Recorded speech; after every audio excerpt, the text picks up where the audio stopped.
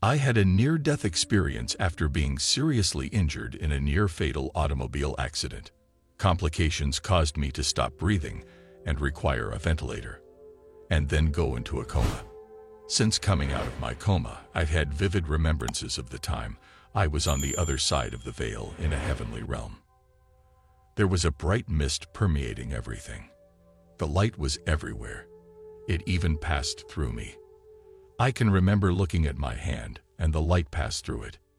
My hand was transparent, but this did not surprise me. As I walked with a heavenly person, his countenance shone forth with such brightness. I can't even begin to describe it. I knew this heavenly being was Jesus because I recognized him as a familiar friend. He didn't announce who he was because this wasn't necessary. I remember walking with Jesus, but we weren't walking in the physical sense. The best way I can describe our walking is in midair, floating a bare spare above the ground of a beautiful garden. Everything in this garden had an overall whiteness and brightness about it.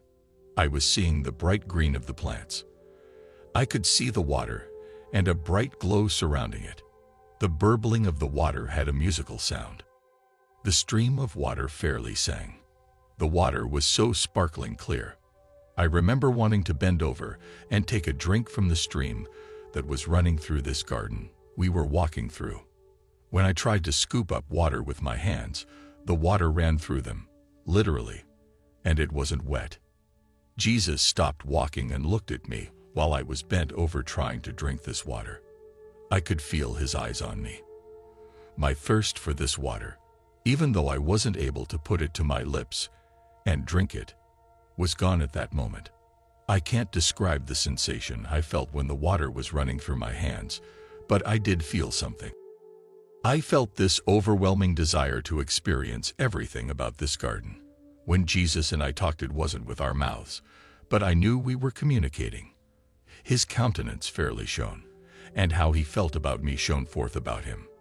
He simply exuded love and concern and caring for me, just by standing there. The feeling of peace I felt was indescribable. I was given the choice that I could either come back to earth and live more life or stay with him in heaven. We both knew that returning to earth would be a struggle because I told him that I wanted to return to earth if I could help others and myself. He knew that I didn't want to live more life on earth if it meant being trapped in an unresponsive body, unable to communicate. The look of love in his eyes filled me with joy then, and as I remember that feeling of joy, I felt I'm filled with joy anew.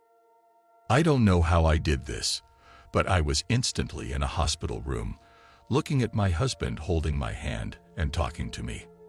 Only I wasn't seeing from the vantage point through my own eyes.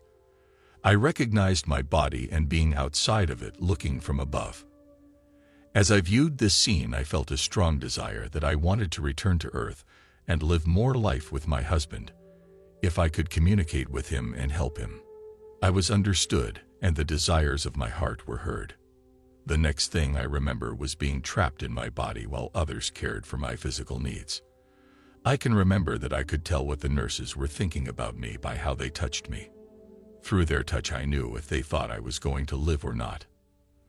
I knew if they thought they were caring for a basically dead person whose spirit wasn't there. I remember trying to scream out, "Look, I'm alive. I'm in here. I'm going to live." I relaxed and trusted a person much more if I knew that they knew they were caring for a living person. I obviously could read their thoughts. While in my spirit body, I remember communicating telepathically. This is how Jesus and I communicated in that heavenly garden. It was so easy. It required no effort. You thought the thoughts, and they were communicated. Speaking through my physical mouth is so difficult and frustrating. Sometimes we're misunderstood. People get the wrong meaning of what you're trying to say. The phrase the world uses of being soulmates is referring to the communication between two souls, spirit-to-spirit communication. To communicate on a spiritual level is a very profound experience. I believe I've had this spiritual gift ever since my near-death experience, and this gift profoundly blesses my life as I use it. I feel this great need to communicate on a spiritual level with others.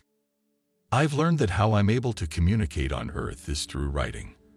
but I have to prepare myself mentally to be able to communicate on a spiritual level.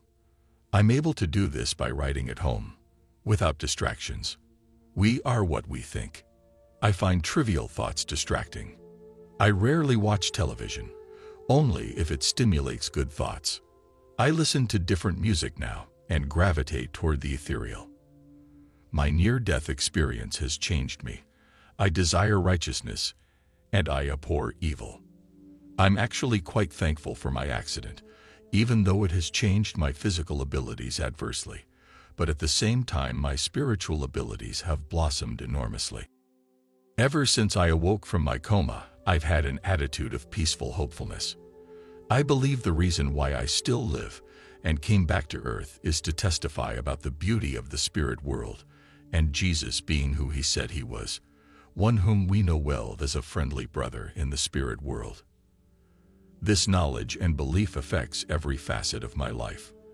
I believe I came back to live more life, in part to fulfill my covenant to the Lord that I'd relate this message to all who will listen.